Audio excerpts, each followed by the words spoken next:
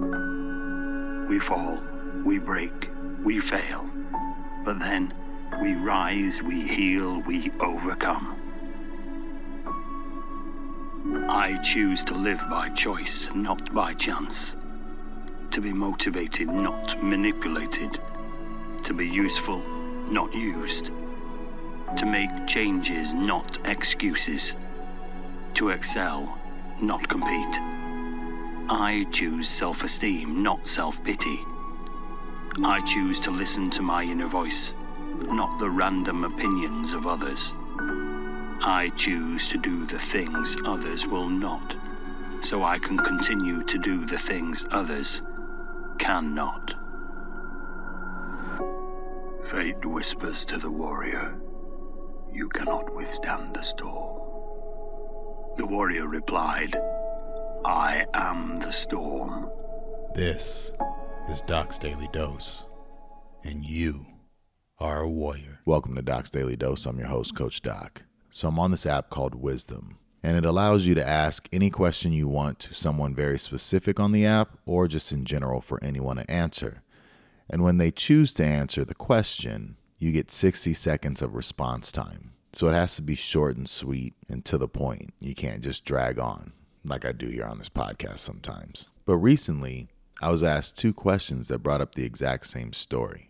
And so I figured I'd share this story here because it's something that after being asked and after answering, not the story itself has played in my mind over and over, but the idea of looking at the bigger picture and not getting trapped and stuck in the mud that's right in front of you. So I was 16 years old, winter formal. Stop me if you've heard this story before.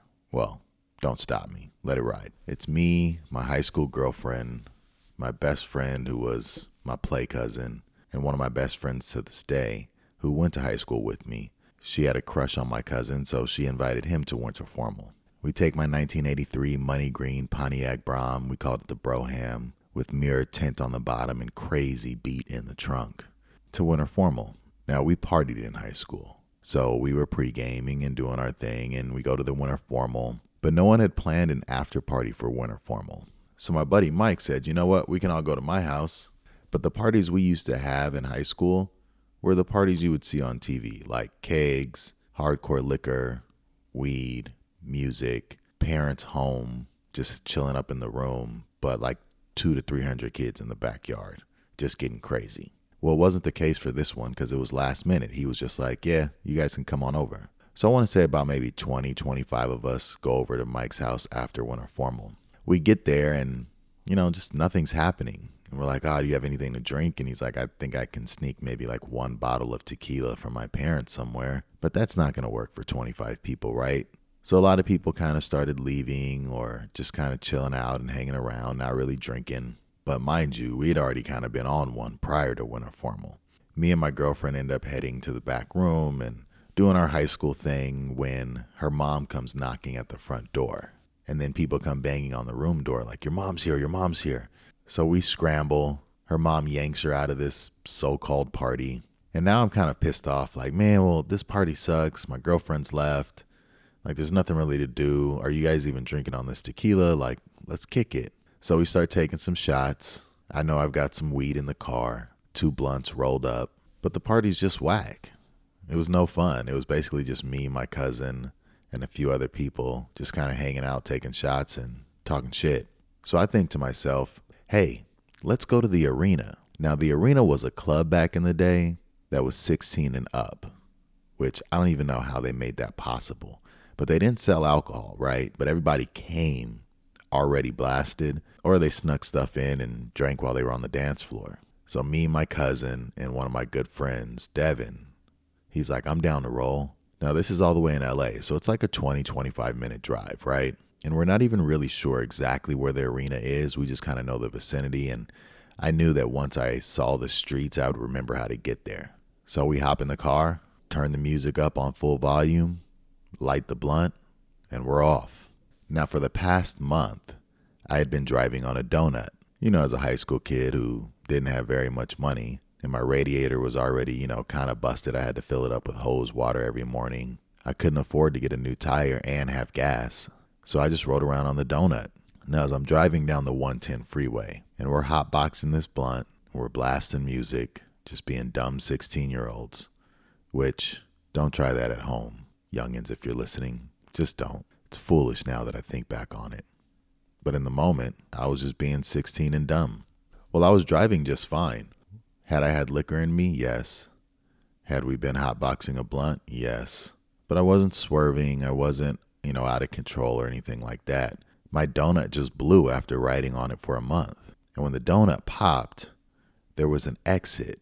But we were moving at the speed of a freeway, which was 65, 70, 75 miles per hour.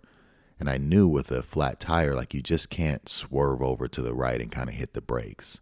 So I had enough wherewithal to know, don't just swerve over and try to get off on this exit.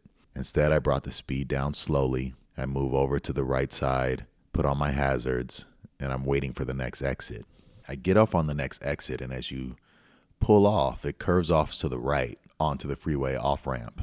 Now, the off-ramp goes down into a light, and on the other side is the freeway on-ramp to get back on. So it wasn't like I pulled off and there were a bunch of streets in different directions to go. But as I'm pulling off at a crawl snail's pace, in the distance about a block up at the stoplight, I see 2 police cars with their sirens on that had just pulled somebody over and given them a ticket and were letting them go. But to my left, I see an apartment complex with a big parking lot.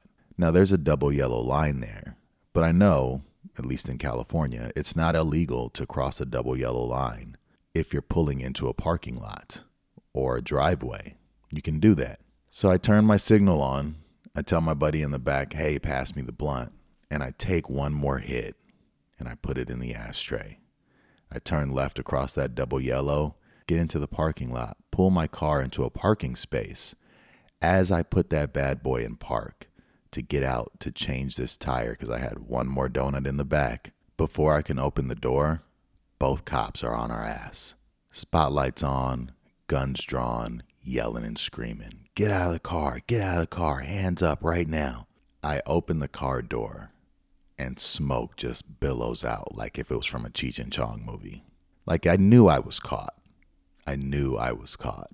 There was nothing to do, nowhere to go. I knew I was going to go to jail. I knew there was no way around this. I also knew that if they gave me a breathalyzer, which they didn't need to, I was definitely going to show that I had been drinking. And my dad always told me, look, if you're going to do anything, whether it's illegal, legal, good, bad, doesn't matter, understand what the consequences may be, and then make your decision on whether or not you're going to do it. But if those consequences catch up to you, accept them. That was part of the deal before you did the thing you did. And now there were 2 police officers, one in each car. There was a male officer and a female officer. The female officer was extremely aggressive.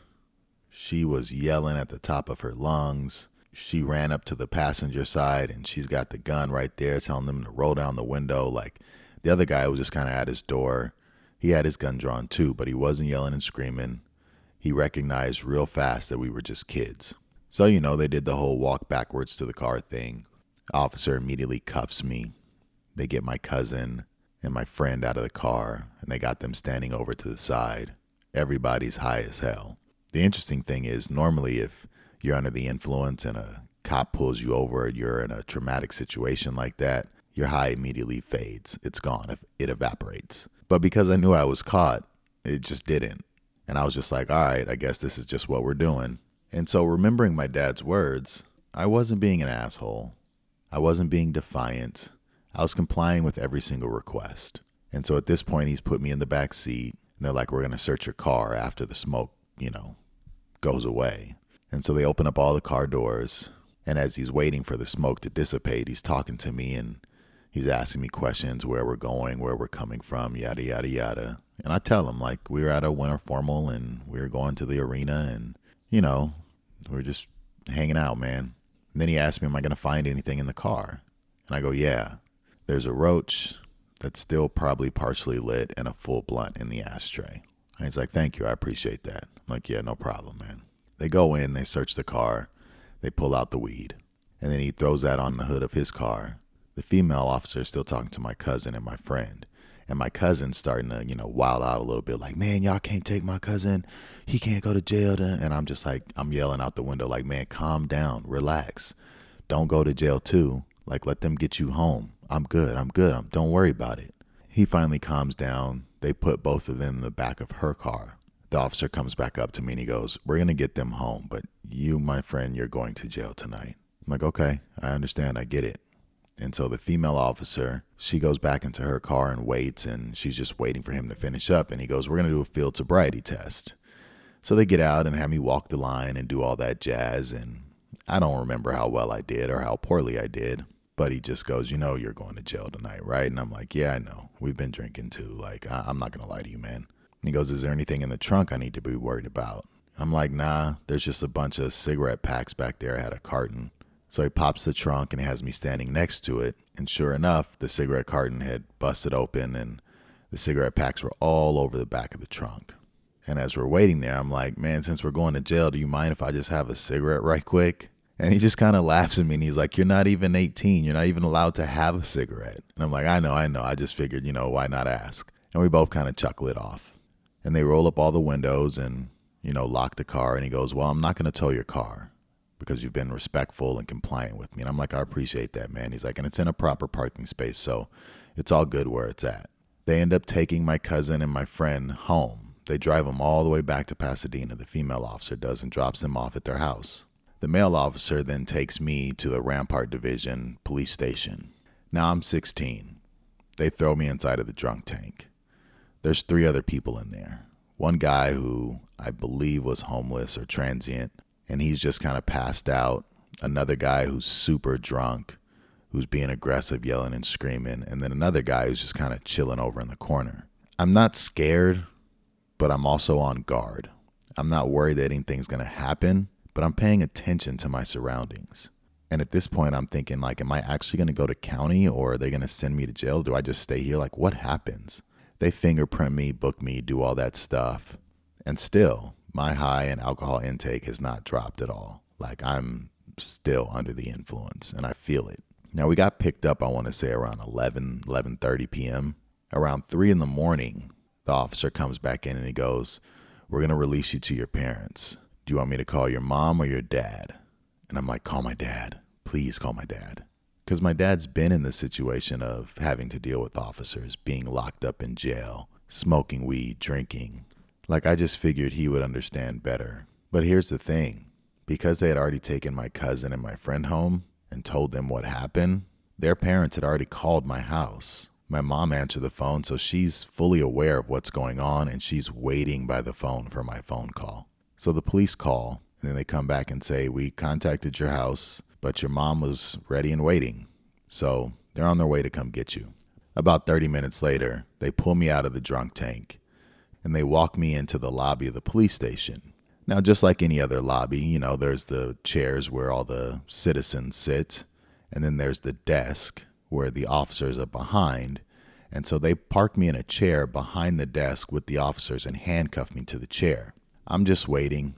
And then all of a sudden, I hear a screech through the parking lot. And it is my mom tearing ass through the parking lot, slamming on her brakes and hopping out. I look up and my sister opens the door first, and she's got a shit-eating grin on her face. She just knows I'm in trouble. My mom comes in and she's yelling and screaming and cursing, and not at the officers, but at me. Is this what you want to do? Is this what you're all about? You're trying to hurt yourself, other people, all this, yada. I mean, she's just going off. The fuck are you doing? Da da da da. And then behind her is my dad.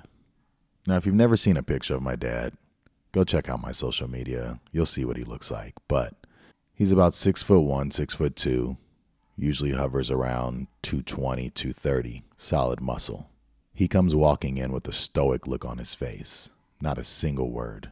And he's heading straight for the lobby desk, straight for me. He doesn't say a single word to the officers, comes right around the desk, and the officers get scared and go, oh my God, sir, what are you doing? They put their hands on their gun. And he walks right over to me, and I'm kind of bracing myself. And remember, I'm handcuffed here, so I can't even defend anything that's coming. And he walks right over, stands over me, lifts me up by the shoulders, looks me dead in the eye, and gives me a hug. And then he pulls back and goes, "Are you okay?" I'm like, "Yeah, Dad, I'm okay." Then he walks back over to the other side of the desk. My mom's like, "What do we have to do?" And the officer tells her, well, he was very compliant and respectful, and he did park the car in a proper place, so we didn't tow the car. The car's still there. You have to go get it. So they give me the paperwork or whatever, uncuff me, and we're walking out into the parking lot. And we've got the keys to my car. My mom's still going off on me, and we get in the car, and she starts driving, and she's still talking and yelling, and she gets about 3-4 blocks away, and she goes, "And where's your damn car?" And I'm like, "I have no idea, Mom." I absolutely have no idea. So we have to turn around and come back to the police station to ask where the car is. They give her the location of the vehicle. We drive there. My dad still hasn't said a word. We get out. My dad finally speaks again, and he goes, "Do you have another donut or spare in the trunk?" And I'm like, "Yeah." We jack the car up. We fix it. And he goes, "I'm going to drive this home. You ride with me." Tells my mom he's going to come with me. We get in the car. We start driving towards home. No words are being said. No music is being played. He pulls out his pack of cigarettes, leans over and goes, "Want one?" "Yeah, I do." Smoked a cigarette. We're driving. Then he goes, "Are you hungry? I'm sure you haven't ate anything." I go, "I'm starving." He pulls in a Del Taco and grabs me my go-to at that time, which was 2 green burritos, extra green sauce, and chili cheese fries with extra jalapenos and a Sprite. We get the food. He pays for it. We drive home. As we enter the house, my dad says, "Eat your food. We'll talk about this in the morning. I love you. I'm glad you're home, and I'm glad you're safe." My mom didn't talk to me for like 3-4 days after that. And my dad came down and talked to me the next morning just about what I was doing, how I handled it, what this all meant with respect to my license, having a record, potentially affecting college, my sports. But he went back to always evaluating the consequences of any action you engage in and being willing to accept the entire spectrum of consequences that may come with that action. Now, I know this is a bit longer than normal, but it was a good story. Now, what ends up happening? I get my license suspended for a year. My car breaks down the next week anyways, and the engine stalls out until the car is scrapped. I end up going to court the day that my ticket says to go, and when I'm there, the clerk's like, "We don't have any ticket on file." And the only thing I can surmise is being respectful to this officer, telling the truth and being compliant, him seeing that I was a good kid who had parents who cared, seeing that I had just made a mistake and that my parents were not happy about it, he decided not to file the ticket. So I never had any criminal charges for DUI and possession. But the DMV, they're their own separate entity, so they're immediately notified, and my license was suspended for a year, and I had to do a drug and alcohol class, as well as some AA meetings, and like a few hours of some sort of class for driving in order to get my license back after a year. Now, having told that story twice in the past week through this Wisdom app, it just kept bringing me back to the bigger picture. In that moment, my dad's experience of drugs, alcohol, incarceration allowed him the bigger picture to see what his son needed in that moment. Now, I'm not saying my mom was wrong in her approach. She was upset, and rightfully so. But my dad was able to take a step back and go, no amount of yelling and screaming at him right now or being upset with him is going to change anything. It's not going to change the fact that he was just arrested. It's not going to change the fact that he's going to lose his license. It's not going to change the fact that it could affect his college or change the fact that he just spent, 5 hours inside of a jail cell for the first time. What he needs right now is love and understanding. What he needs right now is a hug and someone to ask if he's okay. We can deal with the mud later. Right now, the bigger picture is my son all right? And it made me think about the things I deal with my own kids, the things I deal with in my career, my personal life, and how often we get caught up in the thing that's thrown right in our face instead of taking a step back and going, what's needed actually in this moment? Is it love and compassion? Is it discipline? Is it focus? Is it continuing on the bigger picture, the vision, the journey? Or do we get bogged down in the mud of what's happening right here in the moment and forget all of that? So for your homework, whatever situation you're dealing with right now at the moment, I want you to take a bird's eye view of it and ask yourself, what's really needed for you at this very moment? What's going to help you progress forward and deal with that mud and be able to push through it to get to the clearing? Now, there will be more obstacles once you hit that clearing, but let's get you there.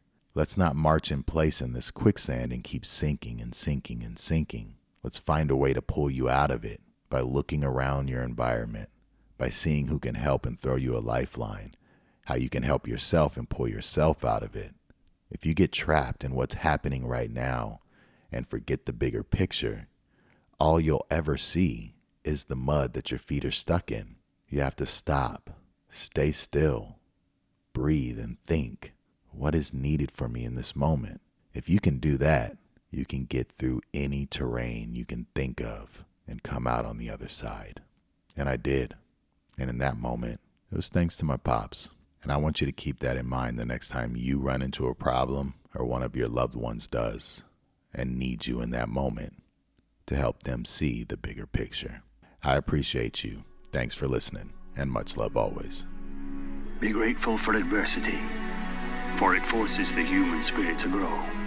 For surely, the human character is formed not in the absence of difficulty, but in our response to difficulty.